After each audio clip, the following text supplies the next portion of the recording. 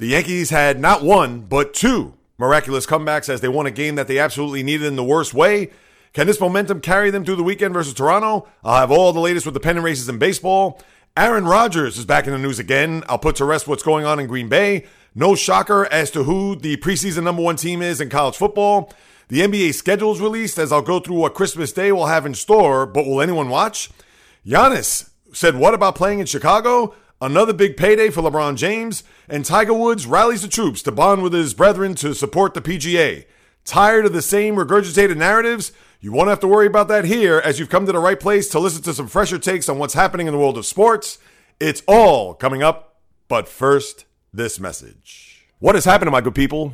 Thank you so much for passing by to listen to me wax poetic as I talk about anything and everything that's happening in the world of sports. If you haven't done so, please subscribe, rate, and review this podcast on wherever you listen to podcasts. I'm on all available platforms. You could also go to the website at www.jreels.com for more information about yours truly, the podcast, archive shows, etc. All I want to do is increase the visibility of this podcast, so please throw me a few stars, write a review. It will go a long way into getting the word out. Even take a screenshot, send it to your friends, send it to me on social media.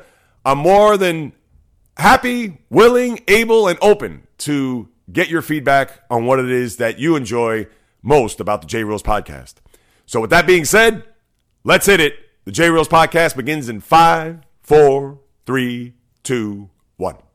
Let's get this sports podcast party started, all right?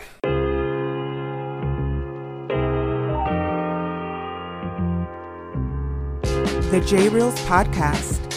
Why don't you wait until July 1st to make an announcement? What a disgrace.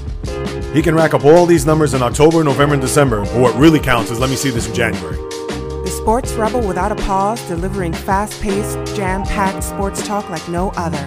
Listen, I gotta call it as I see it. He is not a good player. I'm sick and tired of having to deal with the disappointment of this franchise. When does it stop? And yes, another winter that I can sleep in peace. Coming correct, directed in full effect. Let's get it. This is the J Reels podcast. Welcome aboard. What is happening, my good people? Greetings. How are you? How's it going? How's everybody doing out there? What is the latest and greatest? Hope everybody's well, feeling fantastic, in excellent spirits, getting a little deeper into the month as we inch closer to September and out of the Sports Dead Zone Part 2. But there are a few things percolating as I share my thoughts, opinions, and analysis on all that's going on, as this is the J Reels podcast with your host, J Reels. For my first timers, welcome aboard. And for those who have been banging with me, going back to the very beginning, somewhere in the middle, or even as early as this past Monday, I welcome you guys and gals back.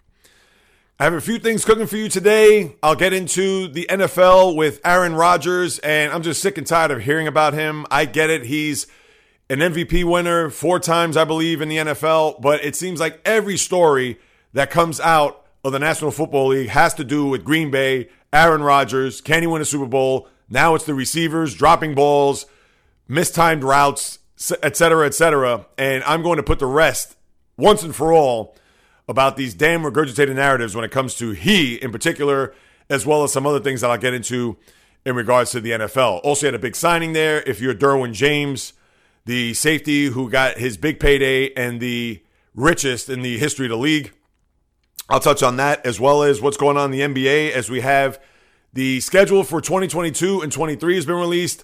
We'll go through the Christmas Day games, which obviously a lot of people look forward to on that day. But here's the sad part. Will anyone watch? I'll explain later on as far as that goes.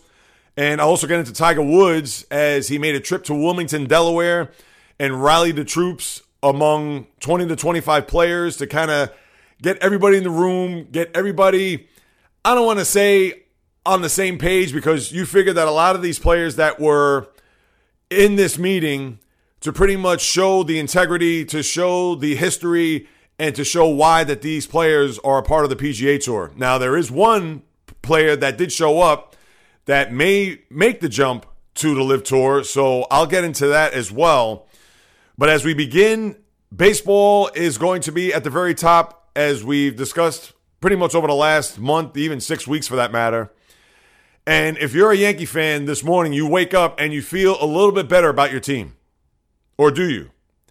I would think that there's a bit of a sigh of relief based on the events of what happened last night at Yankee Stadium. And mind you, when we last spoke on Monday, and the Yankees were coming off of a 3-0 shutout to the Red Sox, to where Monday night they got shut out again, first time in 6 years that they've had back-to-back shutouts to the Tampa Bay Rays, and then the following night they scored 1 run in a 3-1 loss, and then last night you get to the bottom of the 6th inning where the Rays were up 4-0.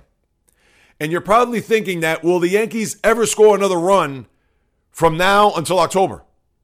Because up until that point, between the start of the Red Sox game Sunday night to the bottom of the 6th last night, they had 1 run in 32 innings. And I'm sure you're probably looking at this saying to yourself, there's no way. They're going to get shut out again. They're not going to bounce back. They're going to be in probably one of the biggest funks that you could say in the history of the franchise.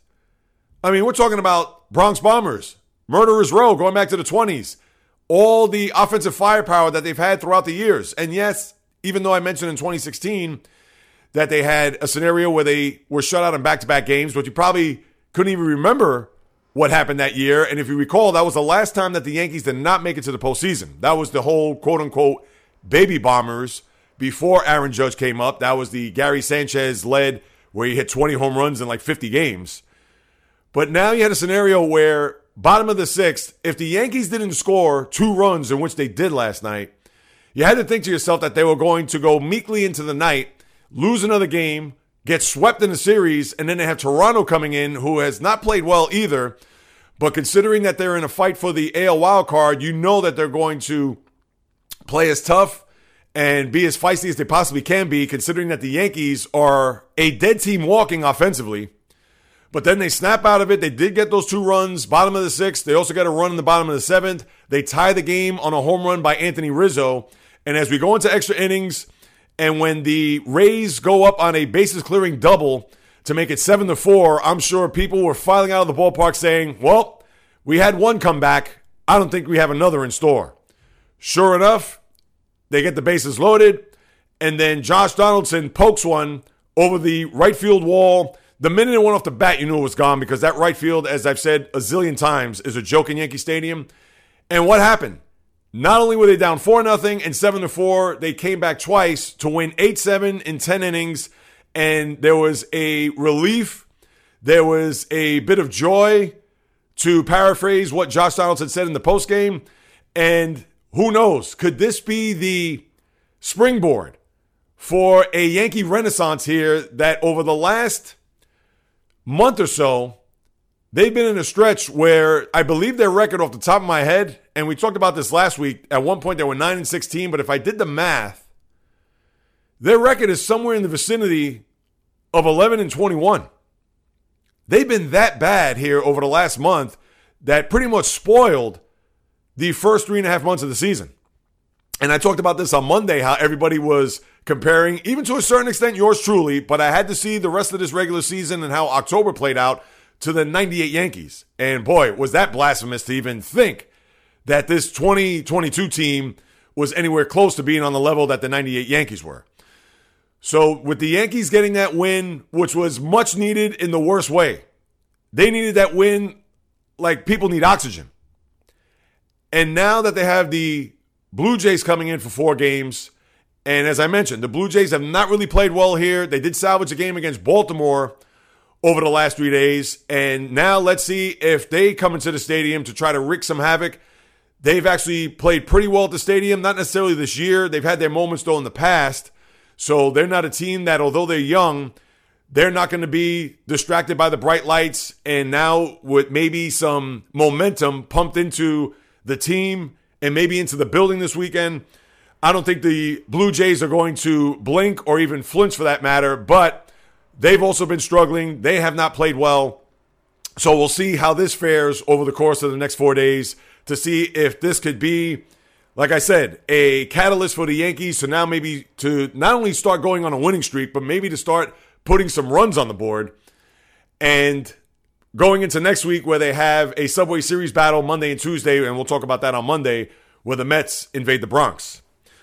But you do have to feel good. I understand it's only 1 game. You can't get crazy because as much as you enjoy that comeback, as much as it was something that came out of the blue, But you do have to feel good, and I'm sure the locker room is going to be a little bit of a buzz heading into the game tonight. So we shall see if the Yankees will be able to piggyback off of that win to get themselves back on the beam. They're fine in the division, as we know. They are 9 in the loss and 10 games ahead. So they had so much of a cushion that if they had a 7 or 8 game lead at the start of this malaise that they've been going through, then you may wonder, oh, geez, they probably would either had this lead shrunk to about 2, 3, or who knows, maybe Toronto or Tampa. I won't say Baltimore, but one of those two teams could have evened up against the Yankees in the AL East standings. But that's not going to be the case, as we know. It's pretty much going to be smooth sailing, even if they continue to stub their toes between now and the end of September.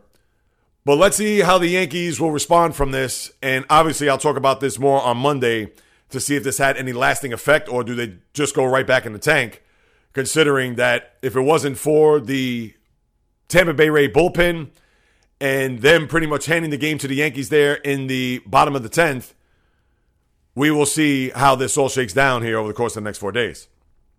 So that's number one. The other thing is the Mets. I talked about them briefly on my TikTok feed yesterday if you hadn't seen.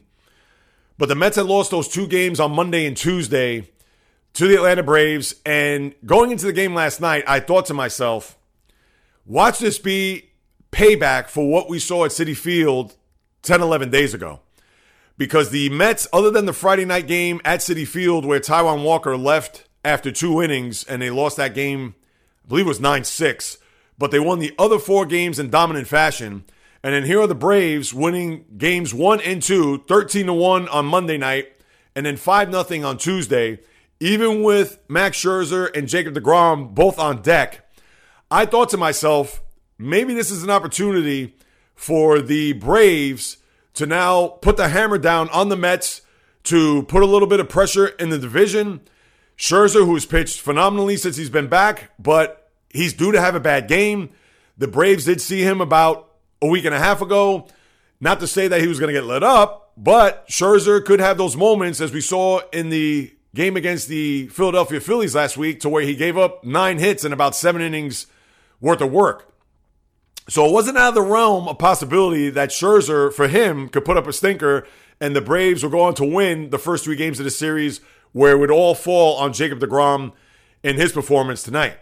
Well, we didn't have to worry about that right out of the gate, because the Mets scored 4 runs in the first few innings, highlighted by, in his very first at-bat, a 2-run homer by Brett Beatty, who was brought up from AAA with the injuries to Luis Guillorme, Tomas Nido. I know he's a catcher, but pretty much filling in for Guillorme, as well as Eduardo Escobar. And all Beatty did in his first swing in the major leagues, hit a home run over the right field wall, 4-0. There was a rain delay. And then Scherzer had to gut out a game to where he walked 3, gave up 3 runs. Now, I will say this. I did not watch the game. I did not watch any baseball last night because I was at MetLife Stadium. No, not watching a football game. But I attended the Red Hot Chili Peppers concert. So, of course, I can't be on my phone. Yes, I did peek here and there before the concert started, and then, of course, afterwards. But anywhere in the middle, there was no way that I could even be interfered. I wanted to be present with the wife, who's a huge Chili Peppers fan. So it was a beautiful evening. Not only that, weather-wise, but not only that, the concert was just off the chain. Those guys are, as I'm sure you all know, for those who do follow or are big fans of the Chili Peppers, they put on an excellent show. And as I hear construction outside my window, so if you do hear that, my apologies. So not being fully in tune to the game, but when I got in the car, I saw that the score was 6-5, and even with Scherzer out of the game, and in the 9th inning, Alonso gets that big hit to make it 8-5, and at that point, I turned it off. I didn't want to get my wife riled up for me getting into sports talk mode after we just experienced the Chili Peppers coming out of the building and, of course, getting into the car, waiting to get out of the lot there at MetLife. So by the time I got home, I saw the final score 9-7. I saw that Edwin Diaz pitched in the 8th inning,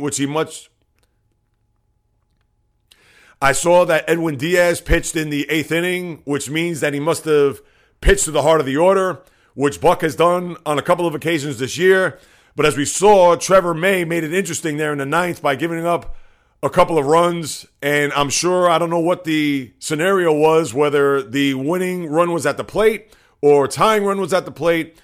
But nevertheless, the Mets do come out of that game with a victory. And now let's see what Jacob deGrom does tonight so that they could even the series. No harm, no foul. They would leave Atlanta, if they do, with a victory tonight, with the 5.5 game lead that they had going into the series on Monday. So let's hope and pray, Met fans, that the Braves do not get 2 games over the course of this 4, where we could draw even and then go to Philadelphia over the weekend to play 4 games. And with that being said, Noah Syndergaard, I don't know what is going on between his ears, but if you are him, at some point you're going to have to face the music. He's not going to admit that he does not want to pitch against the Mets, maybe because he's fearful of getting smacked around the ballpark and getting shelled. I don't know. Maybe there's something to that. We saw that happen in Anaheim earlier this year when the Mets played in Anaheim, and he was scheduled to, I believe, pitch that Saturday start, and he did not.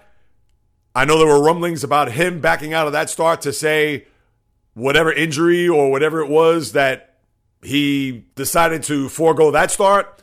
But you can't fool us a second time around, because with a 4-game set, and the Phillies need these games in the worst way, not necessarily for the division, but for the wild card.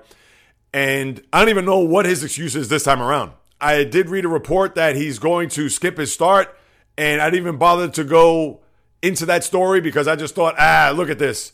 Here he is playing chicken, backing out of his start, and that is just bad business. And I'm sure if you're a Philly fan, you may get away with that in Anaheim, but you're not going to get away with that in Philadelphia. So I'm sure that's not going to go well with the Philly fan there. So who knows if there's going to be backlash in that regard. But needless to say, the Mets will go to Philadelphia for 4.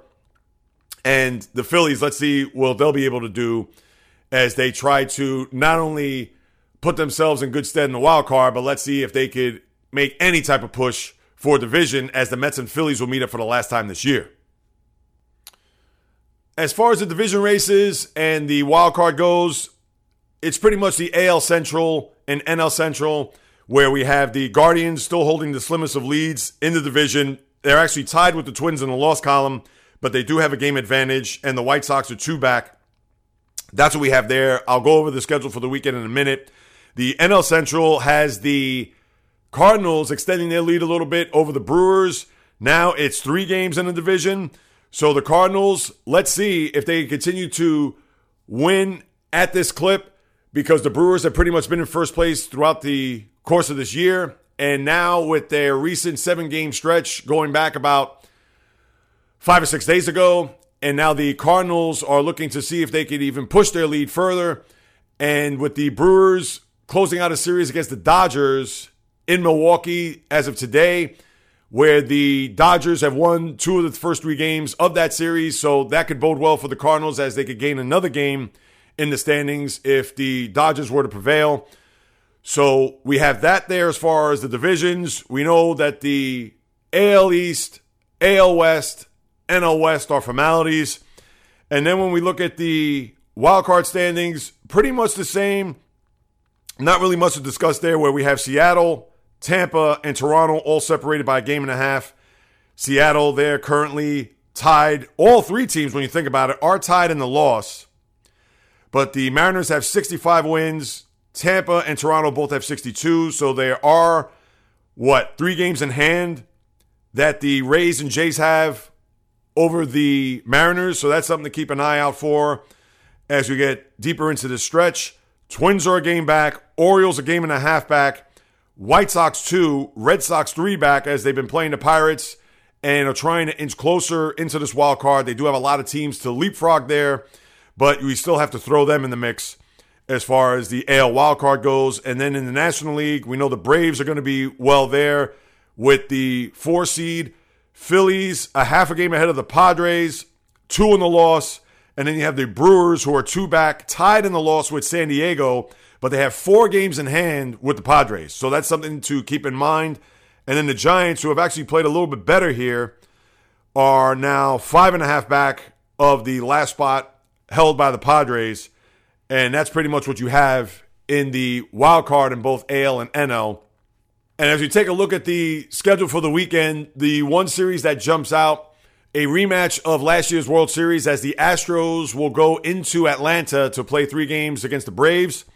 So that's going to be an interesting barometer for both teams because Houston, they've pretty much been playing out from in front for the last couple of months. And even though that they got swept by Oakland a couple of weeks back, but here will be an interesting test to see if there could be any rekindling of these two teams that they may face one another in October again. Chances are they probably won't have a rematch. But if you want to throw that out there for late August with the playoffs just 6 weeks away, that's something that you could hang your hat on there with both of those teams. Besides that, you really don't have much. I know I talked Toronto and the Yankees more so for the wild card in reference to the Blue Jays. Same for the Mets and Phillies when it comes to Philadelphia. Besides that, you do have the White Sox going into Cleveland, and that's big too because even though not much is to be expected out of the AL Central as far as any one of those teams coming out of that division making a long October run, but at least for right this moment, White Sox, Guardians are a matchup that we'll have to keep an eye on to see how that all takes place, and when we reconvene on Monday, how that series will play out. Besides that, you're not going to look at Boston and Baltimore. I mean, I guess you have to, but that's not a series that is going to raise the antenna to where you're going to have to watch or follow pitch by pitch unless you live in Baltimore or Boston.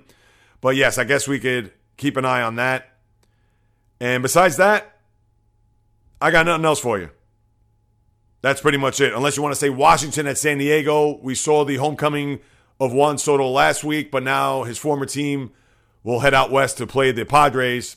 So if you want to look at that as a series to see how he does against his former mates, then so be it. Besides that, you did have one firing as Chris Woodward, the Texas Rangers manager, was ousted, considering how much they underachieved this year with the free agent imports of Marcus Semien as well as Corey Seager. But as we all know, the team has no pitching. And if you have no pitching, you're not going to do well. So the manager walks the plank, and I don't even know who the interim is. And in fact, they also fired John Daniels, their GM, who had been a part of that organization for 17 years.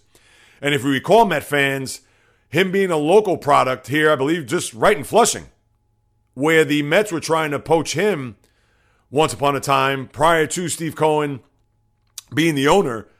And the Rangers brass, they shut that down. They wanted no part of the Mets even going near John Daniels. Well, now it's too little too late. Daniels is out of a job. I'm sure maybe Steve Cohen could bring him in to be part of the staff. I get that could maybe be a thing where the current GM, Billy Epler, may have to look over his shoulder, but why not?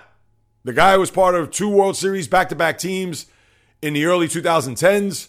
He's from this area. If you bring him in to be an assistant, maybe not GM, but just a part of the staff, I'm sure that would help more than it would hurt, unless maybe they'll look at that in the offseason because the Mets obviously have bigger plans than trying to fortify their front office. So something to just keep in mind there. But as I take off my cleats and put on the shoulder pads and helmet to get to the NFL, I'm going to say this. I mentioned this on my TikTok feed as well. And the only reason why I plug TikTok is because I put up these videos throughout the course of a day. I try to put up 3 or 4 just to keep some engagement with those who do follow me. And if you want to follow me there, please. The J Reels Podcast on TikTok. But the never-ending story of Aaron Rodgers, it's just nauseating, exhausting, and quite frankly, I just don't want to hear about it. These sports debate programs, and you know which ones I'm talking about, how they just beat Aaron Rodgers into our consciousness until we're unconscious. And I get it that he's a former MVP, or really the reigning MVP, and has been MVP of the league, 4 times? And we know what type of quarterback he is. We know that he's a Hall of Famer. We know he's an all-time great, etc. But this story that's come out here in the last couple of days about him griping about his young receiving core, whether it's dropping passes in exhibition games in San Francisco or during practice, running bad routes, running wrong routes, being untimely when it comes to their route running. And for him to put that out there to the point where, oh my God, the world has to revolve around what Aaron Rodgers is saying, please. If this was week 5 and the Packers were 1-4, all right, I can understand that. Week 1 in the preseason? You're just reaching for a story. And I'm just tired about how these TV shows just rally around this as if this is top news. Are we serious? It's bad enough that NFL gets all the shine. And the reason why I say bad is because it's almost as if it's the NFL and nothing else. And people know I love the NFL. And we know that it is the most popular sport in the country. And understandably and rightfully so, a lot of it revolves around it being one game a week, the gambling aspect, the fantasy aspect, all of it. Because if it wasn't for that, it would still be a popular sport, but not popular amongst the casual fan, let alone the diehard. But as I've said a million times, and not to go off on a tangent, at gunpoint, I won't play fantasy football. If you don't know my reasons why, maybe I'll bring it up when we get closer to the start of the NFL season. But with that being said, to have these same storylines over and over, whether it's Aaron Rodgers, Patrick Mahomes, stories about Michael Thomas being a top 10 wide receiver in the league after being injured the last 2 years, who the hell cares? I don't care if they put him in the top 3. Does it really matter at the end of the day? And I understand they're grasping for straws for storylines, and it's a debate show. I get it. But please, for this sports fan, I'm sure a lot of other sports fans out there, they could care less. They'd rather talk about Michael Thomas popping a shoestring while he's tying his cleats in a locker room than Fernando Tatis sitting out for 80 games because of a suspension due to PED use. That's what it's come to when it comes to the sports news cycle here in 2022. And I've had it with that. That's why this story with Aaron Rodgers is a non-story to me. And it's the only reason why I bring it up. Because when have you heard on this podcast over the last 5 or 6 weeks about me talking about Aaron Rodgers? Whether it's like, oh, he's an MVP player. He needs to win a Super Bowl to cement his legacy. Oh, let's see what the Packers are going to do this year. No. I'm not buying into that. Sorry. This is not the show, and I am not the person to just take out the hammer and beat the Aaron Rodgers nail into everybody's head. Not doing it. I bring it up now only because for the sake of all these other outlets that are doing it, and I'm just tired of it. Like I mentioned, if this happened in the first couple of weeks of the season, or if it was in the middle of the season, fine. Even then it'll be tiresome. Even then it'll be like, oh boy, here we go again. But okay, Packers aren't playing well. Wide receivers are dropping the ball, running bad routes. Rodgers has more interceptions so far this year than he's had in the past 5 years combined. Okay, I get it. We're going to talk about this on August 18th? Please, find another story to write or another topic to discuss. Not this. Unbelievable. Derwin James is now the highest paid safety in the NFL. He just signed a 4-year extension, $76.4 million. Talented player. I love his style of play. He's pretty much that hybrid safety linebacker type of player where you could pretty much utilize him anywhere. Now, this past year, he was healthy and good for him, but we all know throughout his young NFL career, he has been out with knee and foot injuries to make you wonder whether or not he's going to live up to that contract. And I'm sure the Charger fan knows about that. The 6 that are out there, my guy Zeke Duarte is one of them. But for James to stay healthy, he's going to be a key component on that defense. As we all know that they have Joey Bosa. They also bring in Khalil Mack. That defense is planning to do some damage this year in an AFC West where you would think the quarterback Justin Herbert can now take the next step. So we'll see how James and company will perform here in this upcoming season. Other than that, nothing else to discuss as far as the NFL goes. When it comes to college, the Crimson Tide, no shocker, for the 9th time, are your preseason number 1 in the sport. Follow that by Ohio State, Georgia, Clemson, Notre Dame would round out your top 5. And here's the sad part. When we get to the college football season, which will start 2 weeks from today, because it will lead into the Labor Day weekend. But sadly, if I were to have a college football preview, we all know which teams are going to be involved when it comes to the college football playoff. I wish I could go fully in depth on some of these other teams that could possibly be a Cinderella when we get to late November into December. But we all know that the Cincinnatis of the world are going to get squashed by the teams in the Big Ten and obviously the SEC. And especially what we've seen here over the last year, we'll say, but even more so over the last few months, where we have USC and UCLA going to be a part of the Big Ten as of 2024. And then Oklahoma and Texas are going to be part of the SEC the year after that. So there's still some time between now and then before we have these, let's just face it, Super 2 conferences, because the Power 5 is going to be gone as we know it. And for these schools that are going to be prominent, and we all know that the smaller school or the little engine that can maybe make a run to a college football playoff is going to be gone by the wayside. And when that preview comes, it's going to be literally 5 minutes of who's going to make it to the Final Four, or pretty much who's going to be the one team not to make it to the Final Four. That's probably going to be the bigger question when it comes to a college football preview by yours truly in a couple weeks. So not a lot of excitement there, not a lot of drama when it comes to what the 2022 college football season could possibly be. Just throwing it out there before you guys are rubbing your hands like that to see what Jay Reels is going to have in store when it comes to a college football preview. Now from the shoulder pads and helmet to the high tops, as I will now dance along the hardwood when it comes to the NBA. And the schedule was released yesterday. The Christmas Day schedule was released a couple days prior to that.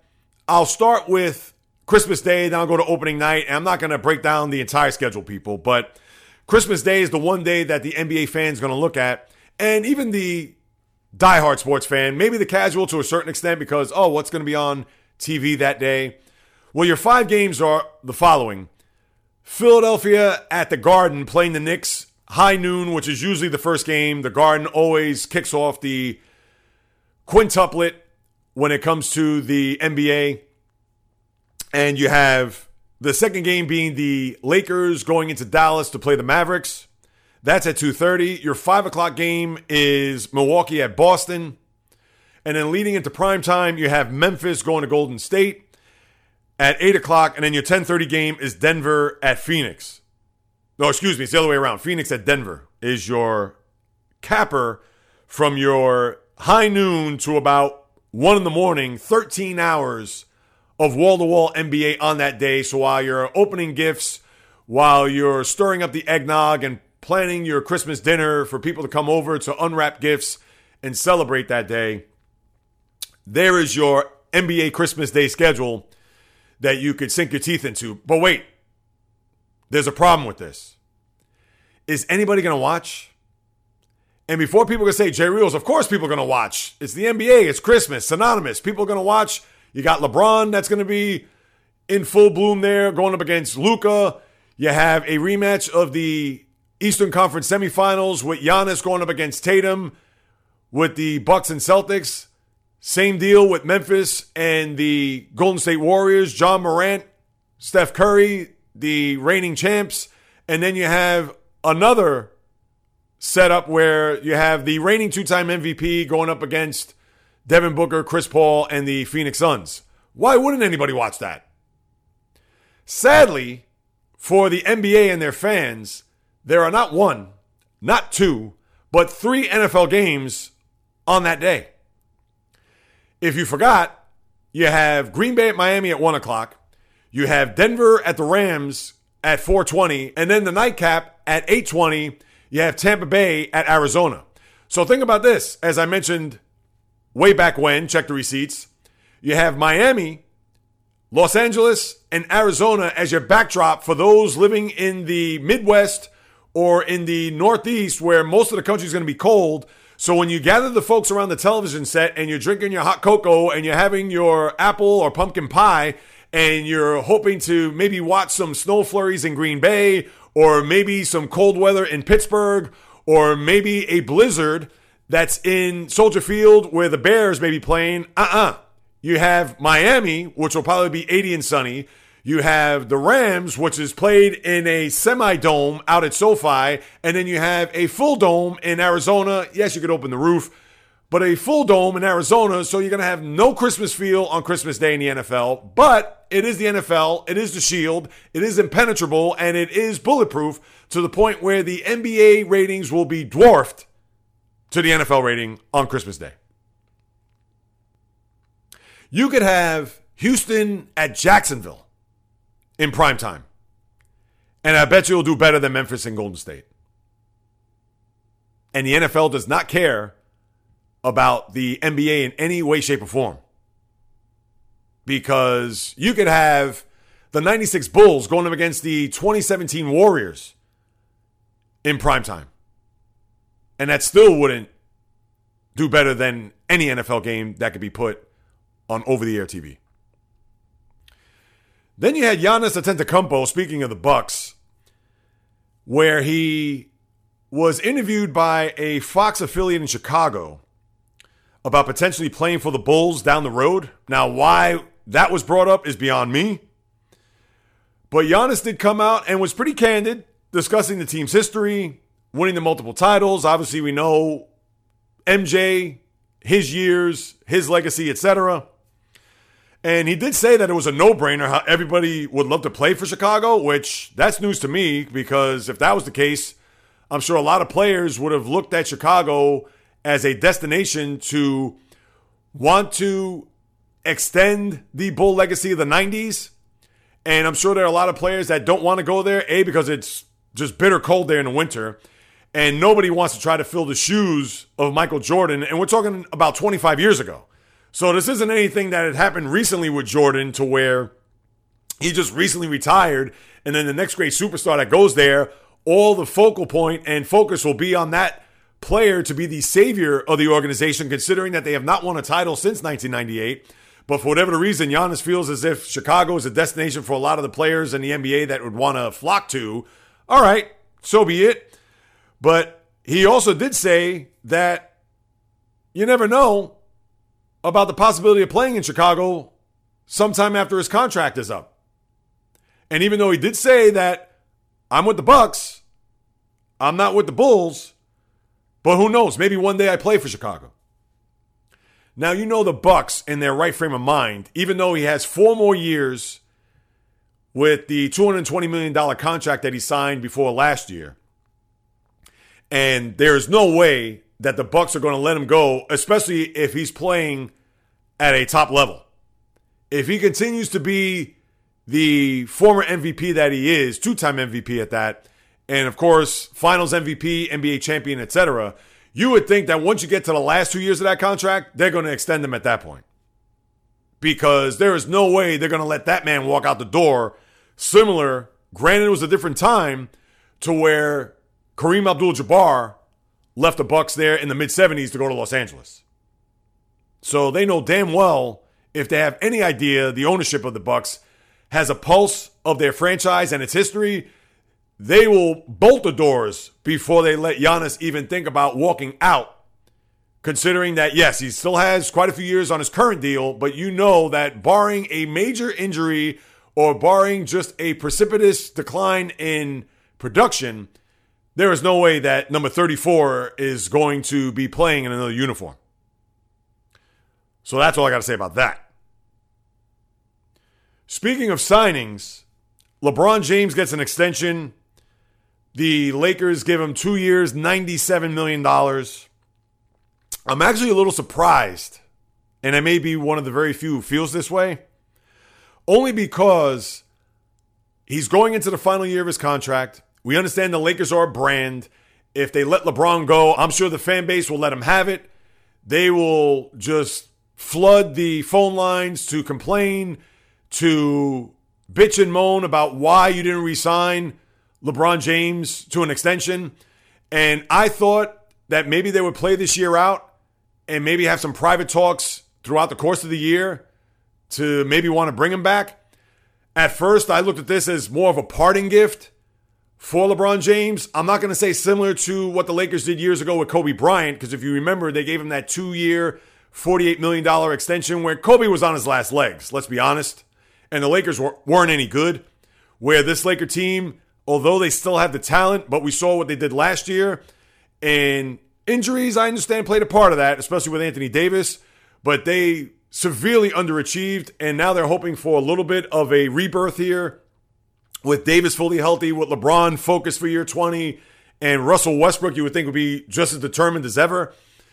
But even with all that being said, I thought that, to me, surprised that they gave him that extension, because maybe they would just have it to where they could talk about that next year. His production may not decline as much. We know LeBron is a freak of nature.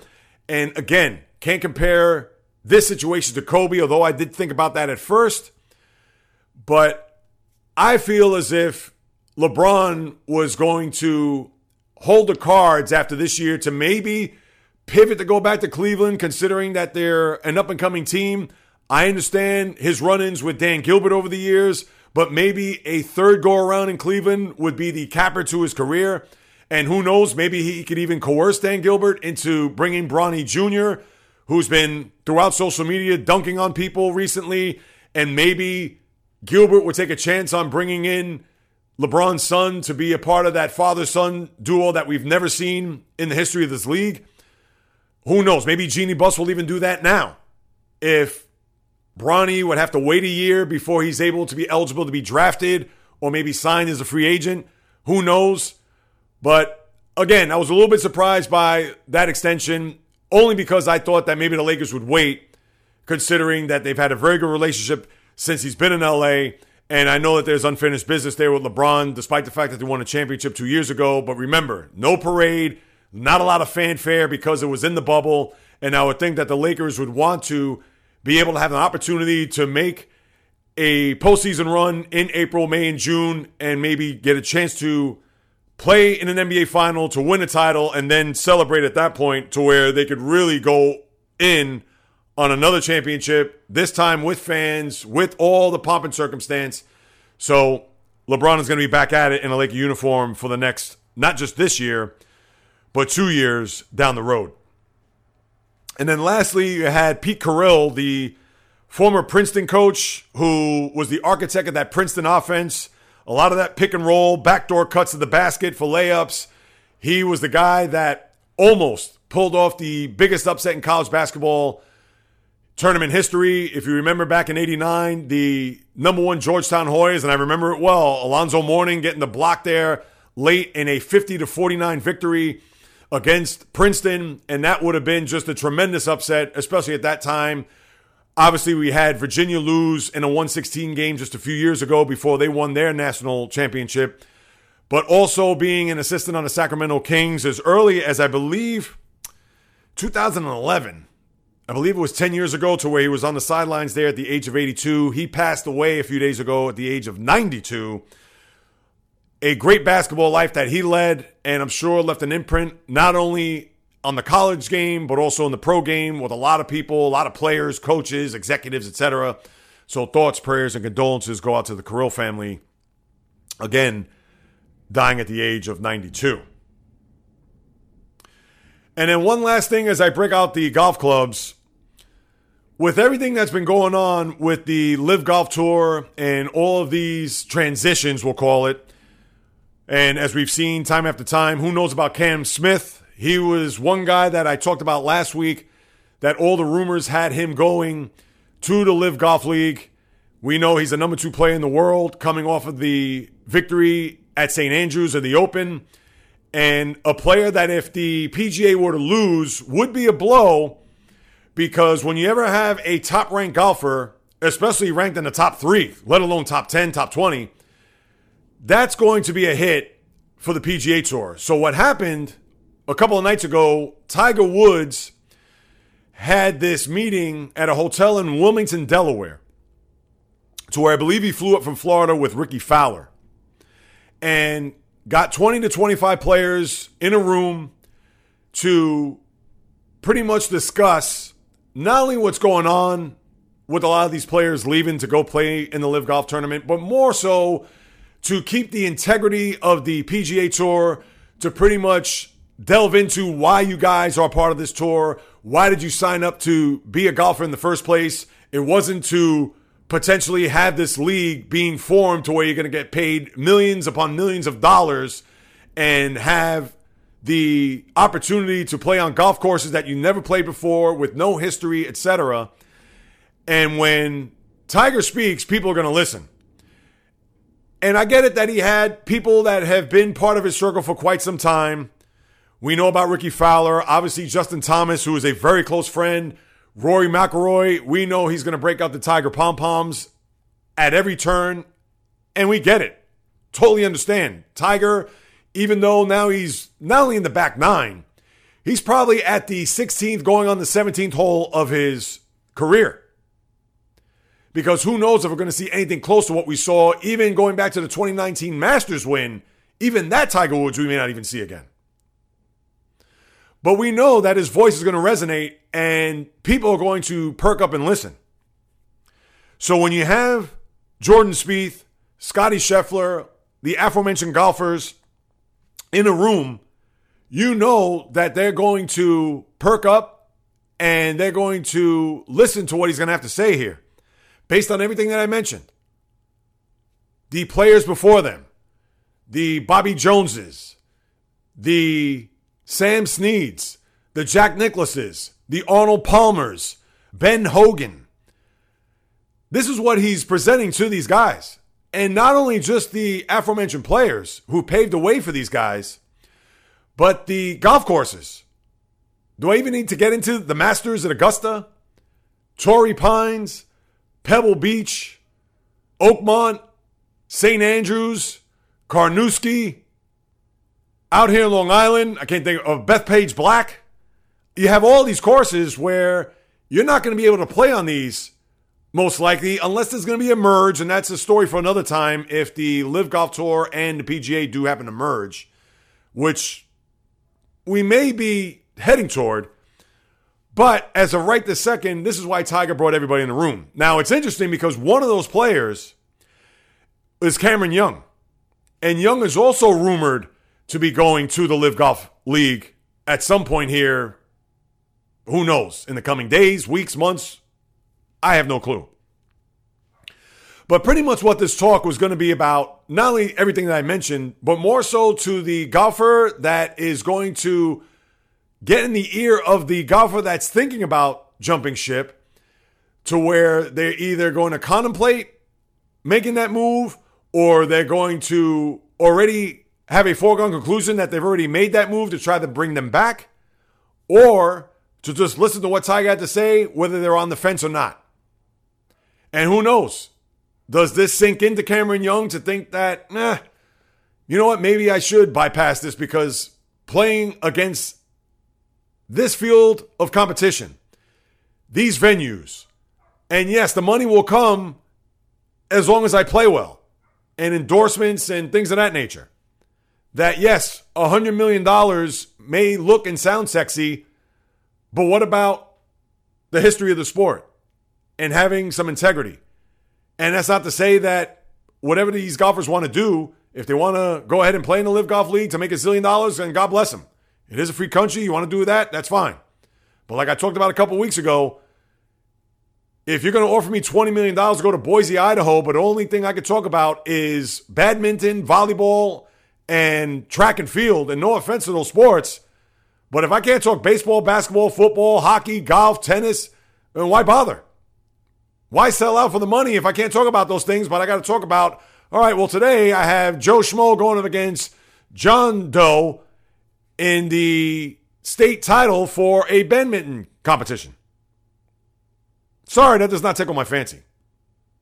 And $20 million is not going to mask what it is that I truly want to do, is talk what I've been talking about for the last 4+ years on this podcast. So we'll see how that meeting, and especially with Cameron Young, him being a part of that, whether or not he does go, it'll be fascinating, interesting to see if that does take place in the days and weeks to come. And I think it was good. Overall, based on what I read, a lot of people thought close to the vest. They weren't going to divulge what was said in that meeting, but based on some of the reports, it was just a great meeting of the minds, and it was phenomenal to hear what Tiger had to say, and everybody was pretty much in sync with their thoughts and their feelings about playing on this tour, the pride that they have, and let's see if that's going to stick with the people. You would think a majority, if not all the people in the room, but if this was their rah-rah moment to keep the PGA alive, then obviously this was a good thing for them. And that'll do it. Another episode in the books. As always, people, thank you so much for stopping by, passing by, to hear me spew or hear me praise on what is happening in the world of sports. Your participation, by all means, is not taken for granted. And speaking of which, if you haven't done so, please subscribe, rate, and review this podcast on wherever you get your podcasts. Throw me a few stars, write a review. I'd greatly appreciate it. Just trying to increase the visibility of this podcast and getting the word out there and trying to take this to another level. Trying to close out this 2022. We still have a few months, not trying to rush time, but I want to go not only into 2023, but to blaze this trail out of 2022 into 2023 on a whole different level when it comes to this podcast. And again, by you subscribing, rating, reviewing is going to go a long way in doing that. So please do so. I would gratefully appreciate it. If you want to hit me up on any of my social media accounts with a question, comment, suggestion, whatever, you could do so at the following: TikTok, the J Reels Podcast; Instagram, J Reels, or the J Reels Podcast; Twitter, J Reels1, just a number; Facebook, the J Reels Podcast fan page, or the J Reels Podcast at gmail.com. Hit me up. I'll be more than happy to follow up with you guys and gals. And then lastly, to contribute to this endeavor, you could go to www.patreon.com/the J Reels Podcast. P as in Paul, A, T as in Tom, R-E-O-N as in Nancy. Whatever you want to contribute, whatever you want to put forth. This is a platform that I'm trying to gain some more traction. I know I haven't exposed it as much as I should, but eventually, once I start getting some people to contribute and participate, there will be exclusive content just for those subscribers there. Whether it comes to merchandise, whether it comes to the podcast itself, whether it comes to yours truly, whether it comes to certain directions that the podcast may go, you will have a first look as to the world of this podcast and beyond. So whatever you want to put forth, I would sincerely and be forever indebted for your contribution, because whether you do or do not know, this is why I love to talk about people. It's in the blood. It's in the DNA. That's the only way that J Reels is here, because if you can't hear the fire, passion, know-how, and anything and everything that comes through this microphone to your earbuds or speakers, then either A, I must be doing something wrong, or B, if you can't hear it, then I had to speak louder, because whether it's thoughts, opinions, analysis, critique, praise, whatever it may be, on the world of the diamond, ice, gridiron, hardwood, golf course, racetrack, tennis court, boxing ring, octagon, you name it, from my lips to your ears, from my heart to your soul, from where I am to wherever you are, the J Reels Podcast always comes correct, direct, and in full effect. From the South Bronx to South Beach to South Central to South Pacific and all points beyond, peace, love, and God bless everybody. And until next time on the J Reels Podcast, on the flip, baby.